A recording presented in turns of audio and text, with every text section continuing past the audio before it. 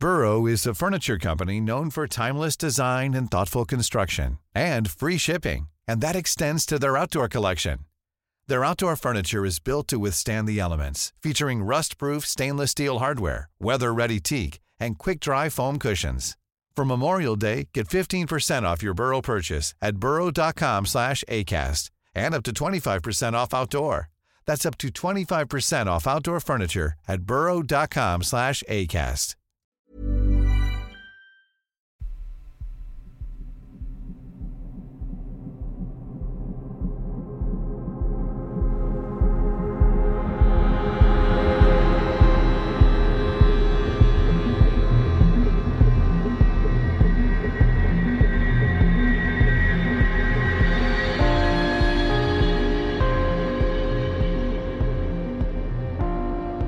Hello and welcome to mini episode 299 of Real Life Ghost Stories. And I have one spooky story for you today, and the story comes from July the 10th, 2023. And this story comes from Maricela. I previously sent in a story about breathing underwater. I wanted to share some ghostly stories as well. I live in PA now, but prior to this I lived in Massachusetts and grew up in Texas. We moved a lot growing up, so we had many houses that were haunted. I, thankfully, have never seen anything. I don't think I'd recover if I did. I have many stories I have heard over the years growing up. It's a favourite pastime in my family to share and recount ghostly encounters, so as a kid I'd often be sent off to bed with them fresh in my mind. I'm not sure if this is a Tex-Mex thing or just something specific to my family. Thankfully I shared a room with my two sisters for most of my life. I've never been able to tell if a creepy feeling was due to actual paranormal presences or if it was just my creeped out imagination. People in my family are quite sensitive about the paranormal, and most everyone has a story or 10. My sister had a ghost attached to her for a while with whom she could communicate. As I said, I have many stories, but I want to share a few that I actually witnessed before getting to some of the family ones. We were living in a suburb of Houston in the mid-90s, and I was a junior or senior in high school. The house in the neighbourhood itself wasn't very old, only about 25 years or so, and we had moved in about 4 years earlier. I'm not sure of the history of the land. It was mostly wooded, but I don't think in use before the town was built, which took place in the 70s. It was a cute house, a 3-bedroom ranch, wooded lot, but the neighbourhood was dense, and neighbours were never more than 50 feet in any direction. I also do not know the history of the house or who lived there before we moved in. At the time, I finally had a room to myself, as my grandmother and older siblings had all moved on, and so it was just myself and my little sister left. I promptly moved into the now empty room and relished the solitude that was, up until then, very elusive. Nothing really happened for a long while, to me anyway. That is until my older sister was staying with us while she waited for her house, which was just down the street, to close so she could move in. She had set up some blankets on the floor of my room right next to my bed. The room was square, and I had my bed in the far corner, diagonally opposite the door. Right next to the door on the right, if you were looking at it from the inside, was the door to the closet. I'd set up my bed at an angle so that the foot of the bed was not against the wall but in the middle of the room, while the head was in the corner. My sister had her blankets tucked into the side between my bed and the door. All was well when we turned out the lights for bed. I'm not sure what time it was. Certainly it was the middle of the night because the house was quiet and everyone had gone to bed. I woke up because I felt someone grab my foot and shake it, as if to try and wake me up. When I woke up, there was no one there. I looked around the room. It was very dark, but I could just make out the objects in the room. I saw the form of my sister sleeping next to my bed. Freaking out, I turned on my bedside lamp. There was nothing, and my sister began to rouse from having the light on and was pretty grumpy. I whispered to her, "Did you just grab my foot?" "No, what's going on? Turn off the light," she said, obviously annoyed. "Someone just grabbed my foot and shook it to wake me up. I thought it was you." "I was asleep. Now turn off the light and let me sleep." She had no sympathy. Now I was really freaked out. I told her there was no way I was turning off the light and she could just put the pillow over her head if she wanted it dark. She grumbled and did just that. I didn't sleep a wink after that. I just laid there scanning the room until I heard my mother wake up the next morning. It was the longest night. When I told everyone about it the next day, they all just shrugged it off. It wasn't anything new for them. They made spooky noises and wiggled their fingers at me, but that was it. For a while after that, I read until I fell asleep each night, so I wouldn't think about it, and had compromised with my sister to let me have a small light on. Nothing like that has ever happened to me again, thankfully. I have enough shenanigans in my life without the paranormal contributing. My next story takes place in the same house. I can't remember if it took place before or after my last story, but it's not really relevant. For some reason, we had visitors. My cousin, uncle and aunt were staying with us. As per usual, we were all crowded around the table laughing and talking. It was the middle of the day. Suddenly, my uncle, mother and sister stopped, got quiet, and my mother and uncle, who were facing it, stared into the foyer. Shortly, everyone else noticed and after a few seconds asked what was wrong. The three of them looked shocked and pale. My mother grabbed my uncle's arm and said, "Did you see?" "Yeah," he said dryly. My sister, who was sitting with her back to the foyer, said, "I heard something that sounded like footsteps." Both my mother and my uncle confirmed. My uncle explained very slowly and quietly that he heard the footsteps coming down the hallway and looked up to see a little girl peeking around the wall as if to see what all the noise was about. My mother confirmed the same. We all sat in silence for a minute and wondered who this little girl could be and why she was visiting us. I'm not sure we ever figured it out, but that house had a lot of feelings. I did not like being there alone, although nothing malicious ever happened. More recently, while living in Massachusetts, my then boyfriend, now husband, and I were making the big leap to find a place together. We found an amazing deal for a 2-level, 3-bed, 2-bath apartment that had been recently renovated. It was the landlord's childhood home that they had made into 2 apartments. We would occupy the 2nd and 3rd level. Most of our daily living spaces were on the 2nd level, and the 3rd level consisted of a large converted attic space and a small bathroom. The bathroom shower was very tiny, so it was seldom used. Mostly this area served as a secondary TV room for when we didn't agree on what to watch, a workout room where the elliptical was kept, as well as space for my clothes and toiletries, as the closets downstairs were quite tiny. On either side of this larger room were doors that opened to storage areas that were unfinished and made up the eaves of the roof. It was a great place altogether, with lots of light and close to everything we needed. We were excited to move in and get settled. Within the first few weeks, I noticed that when I got home or was home alone, I would hear walking above me. This was odd, as the upstairs was carpeted and this sounded like someone walking on hardwood floors. It was loud, and the first time I heard it, it did kind of freak me out, and I told my boyfriend about it when he came in. He decided that it was probably just echoes from the people downstairs walking around. I wasn't 100% convinced, as we didn't hear this all the time.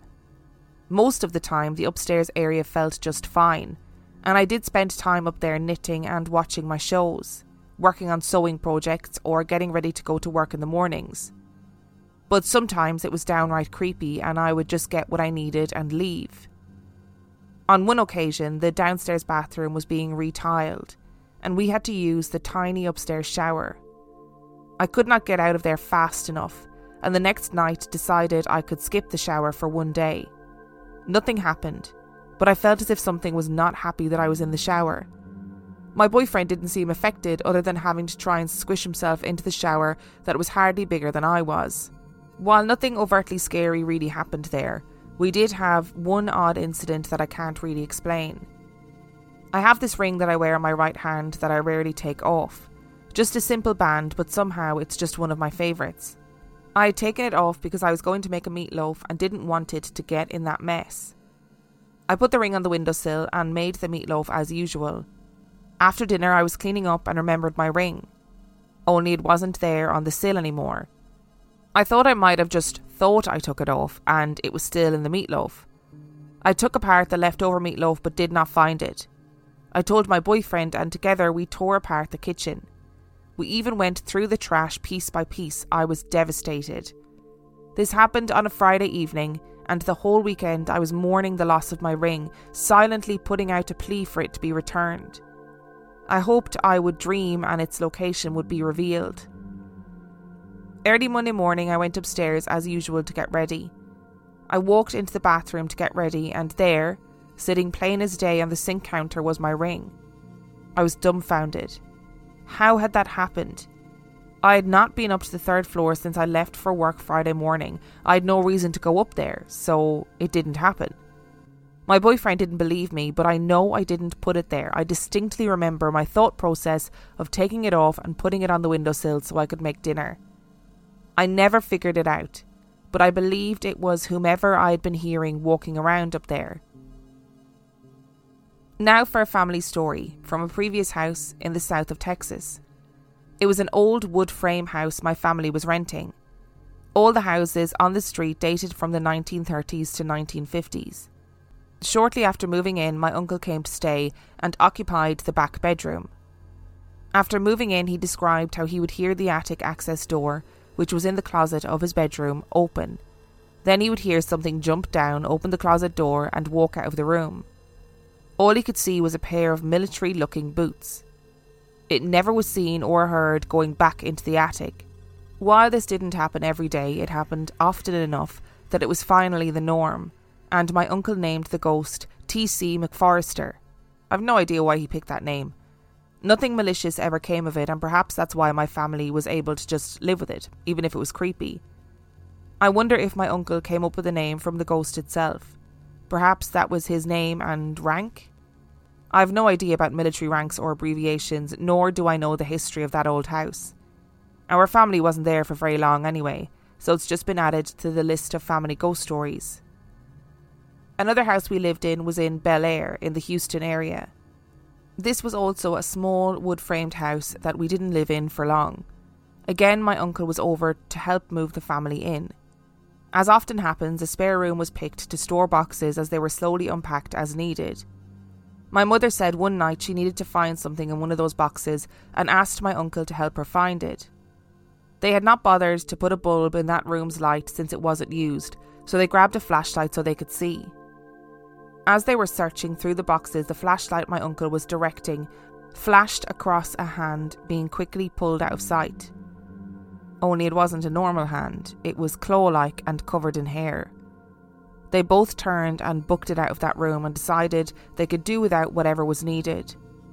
She says they never saw anything again but would hear strange bumps and such. That was a daytime only room after that, and we didn't stay for very long. Maricela, after you sent your story about breathing underwater, I had such a massive response to it. So many people commented being like, I've breathed underwater too. It happened to me once and I thought I was the only one and I could never recreate it. And then other people were like, this person was drowning. That's what happens when you're drowning. But I listen, who am I to judge the biology of clear mermaids? But just so you know, Maricela, that your story elicited a very strong response from people. And I love sisters, you know. It's like you're really freaked out and your sister's like, shut up and go to sleep. You're so annoying. But what grabbed your foot? What grabbed your foot and shook it? I would shit myself if that happened to me. And you best believe, like you, I'd be up all night staring around the room, being like, if I blink, this thing is going to grab my face. And I know that you only sent in like a selection of stories, but like, did anything else happen in that house? Or was that just an isolated event? Either way, I don't know which is worse, something grabbing your foot or the little girl peeking around the corner of the wall to see what all the noise was about when all your family were together.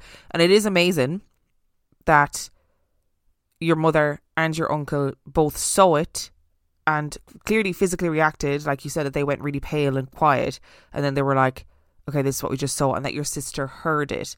It adds such a validity to the stories, and even just for them to have experienced it and be able to say, did anybody else see that? Oh, you did. Okay, brilliant. It's not just me. And I would love to know why. What is it that makes entities, poltergeists, ghosts, whatever it is, take your objects and move them somewhere else? So in that period of time where your ring was on the sink where you were making your meatloaf, you knew you'd put it there. It was a very special ring to you, so you knew that. And I'm sorry, but you would have seen it on the other sink. Like you would have seen it anyway. In that period of time, where does it go? Between being moved from the sink and being found, where does the ring go? Like, is it just suspended in this space, in this ether? Or is it hidden somewhere else and then moved again? I really want to know where it goes. If anybody can answer that question for me, any scientists, any paranormal people out there who actually know what they're talking about and don't just speculate like me, can you please tell me where these things go in the period of time between them being put down and them being discovered in a new location? Where do they go? And just to say, Maricela, I would believe you. If your ring went missing and then you were like, it all of a sudden appeared somewhere, I would believe you. Many, many moons ago, when I was a teenager, maybe slightly older, a boyfriend at the time had given me a gold ring. Now, let me tell you, it was not worth anything. But it was a gold ring and it had sentimental value to me. And I lost it. Couldn't find it. I felt like I'd put it somewhere safe, but I just couldn't find it. Couldn't find it anywhere. Did all the usual bits and bobs, like said a prayer to St. Anthony, you know, the whole shebang. And one day I walked into my bedroom and the ring was just sitting in the middle of my bed. Just sitting there. And I was like, wow, where did you come from? And I asked my mum. She was like, no, I didn't move it. I didn't put it anywhere. And never understood where it had gone to, why it suddenly appeared in the middle of my bed. Never understood it. Oh, and TC McForster, like, no, TC.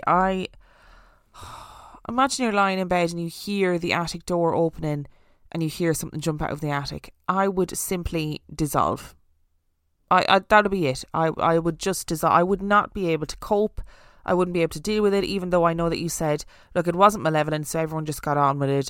No, I just couldn't just get on with it. I'd be lying in bed every night going, any minute now, that attic door is going to open and something, whatever this thing is going to jump down out of it. And I just had a sudden realisation that I'm sitting right under the attic door in my house, and it suddenly made me very paranoid. And finally, I'm generally not sceptical about these stories, or I don't try and think of a sceptical explanation. But is it any possibility that it was a raccoon? Don't they have like creepy, spindly, long-fingered hands? I don't know very much about raccoons, only that I've seen videos of them with their creepy, spindly, long-fingered hands. Do they break into houses? Is it possible that it was actually a raccoon? Either way, whatever it was, I'd be doing the same as your mum and your uncle. I'd be noping out of that room and being like, this is a daytime room now. We don't go in there at night time. Thank you very much. Thank you so much to Maricela for sending in your stories. Remember, Maricela's stories came from July the 10th, 2023. And I just wanted to let you guys know something or make you aware of something. I am very aware that there have been advertisements on this podcast that are inappropriate for the podcast. And I have done everything that I can to get those particular ads removed when they are heard by people. The ads on this podcast are geo-specific, which means that they play certain ads in certain locations. So I can't hear the ads that are being played in America, for example. Now, in the beginning of moving to a new host, I had to make a list of things that I did not want advertised on the podcast. I made that list, and unfortunately, some advertisements have been sneaking through. And the way that this is happening is because they are being classified as something else. I have found this very difficult, as I only want things advertised on the podcast that I think are appropriate. I'm also very aware that there's been a sort of deluge of advertisements at the moment on the podcast. I just wanted to let people know that I am aware.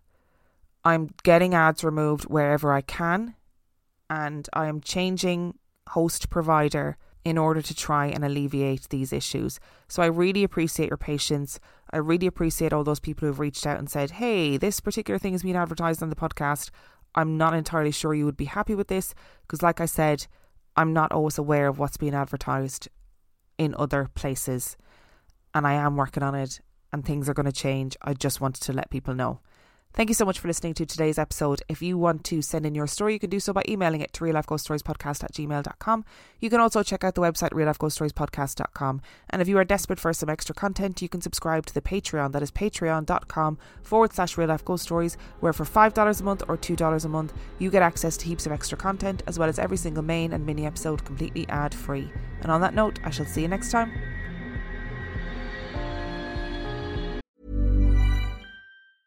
Planning for your next trip? Elevate your travel style with Quince. Quince has all the jet-setting essentials you'll want for your next getaway, like European linen, premium luggage options, buttery soft Italian leather bags, and so much more. And is all priced at 50 to 80% less than similar brands. Plus, Quince only works with factories that use safe and ethical manufacturing practices. Pack your bags with high-quality essentials you'll be wearing for vacations to come with Quince. Go to quince.com/pack for free shipping and 365-day returns.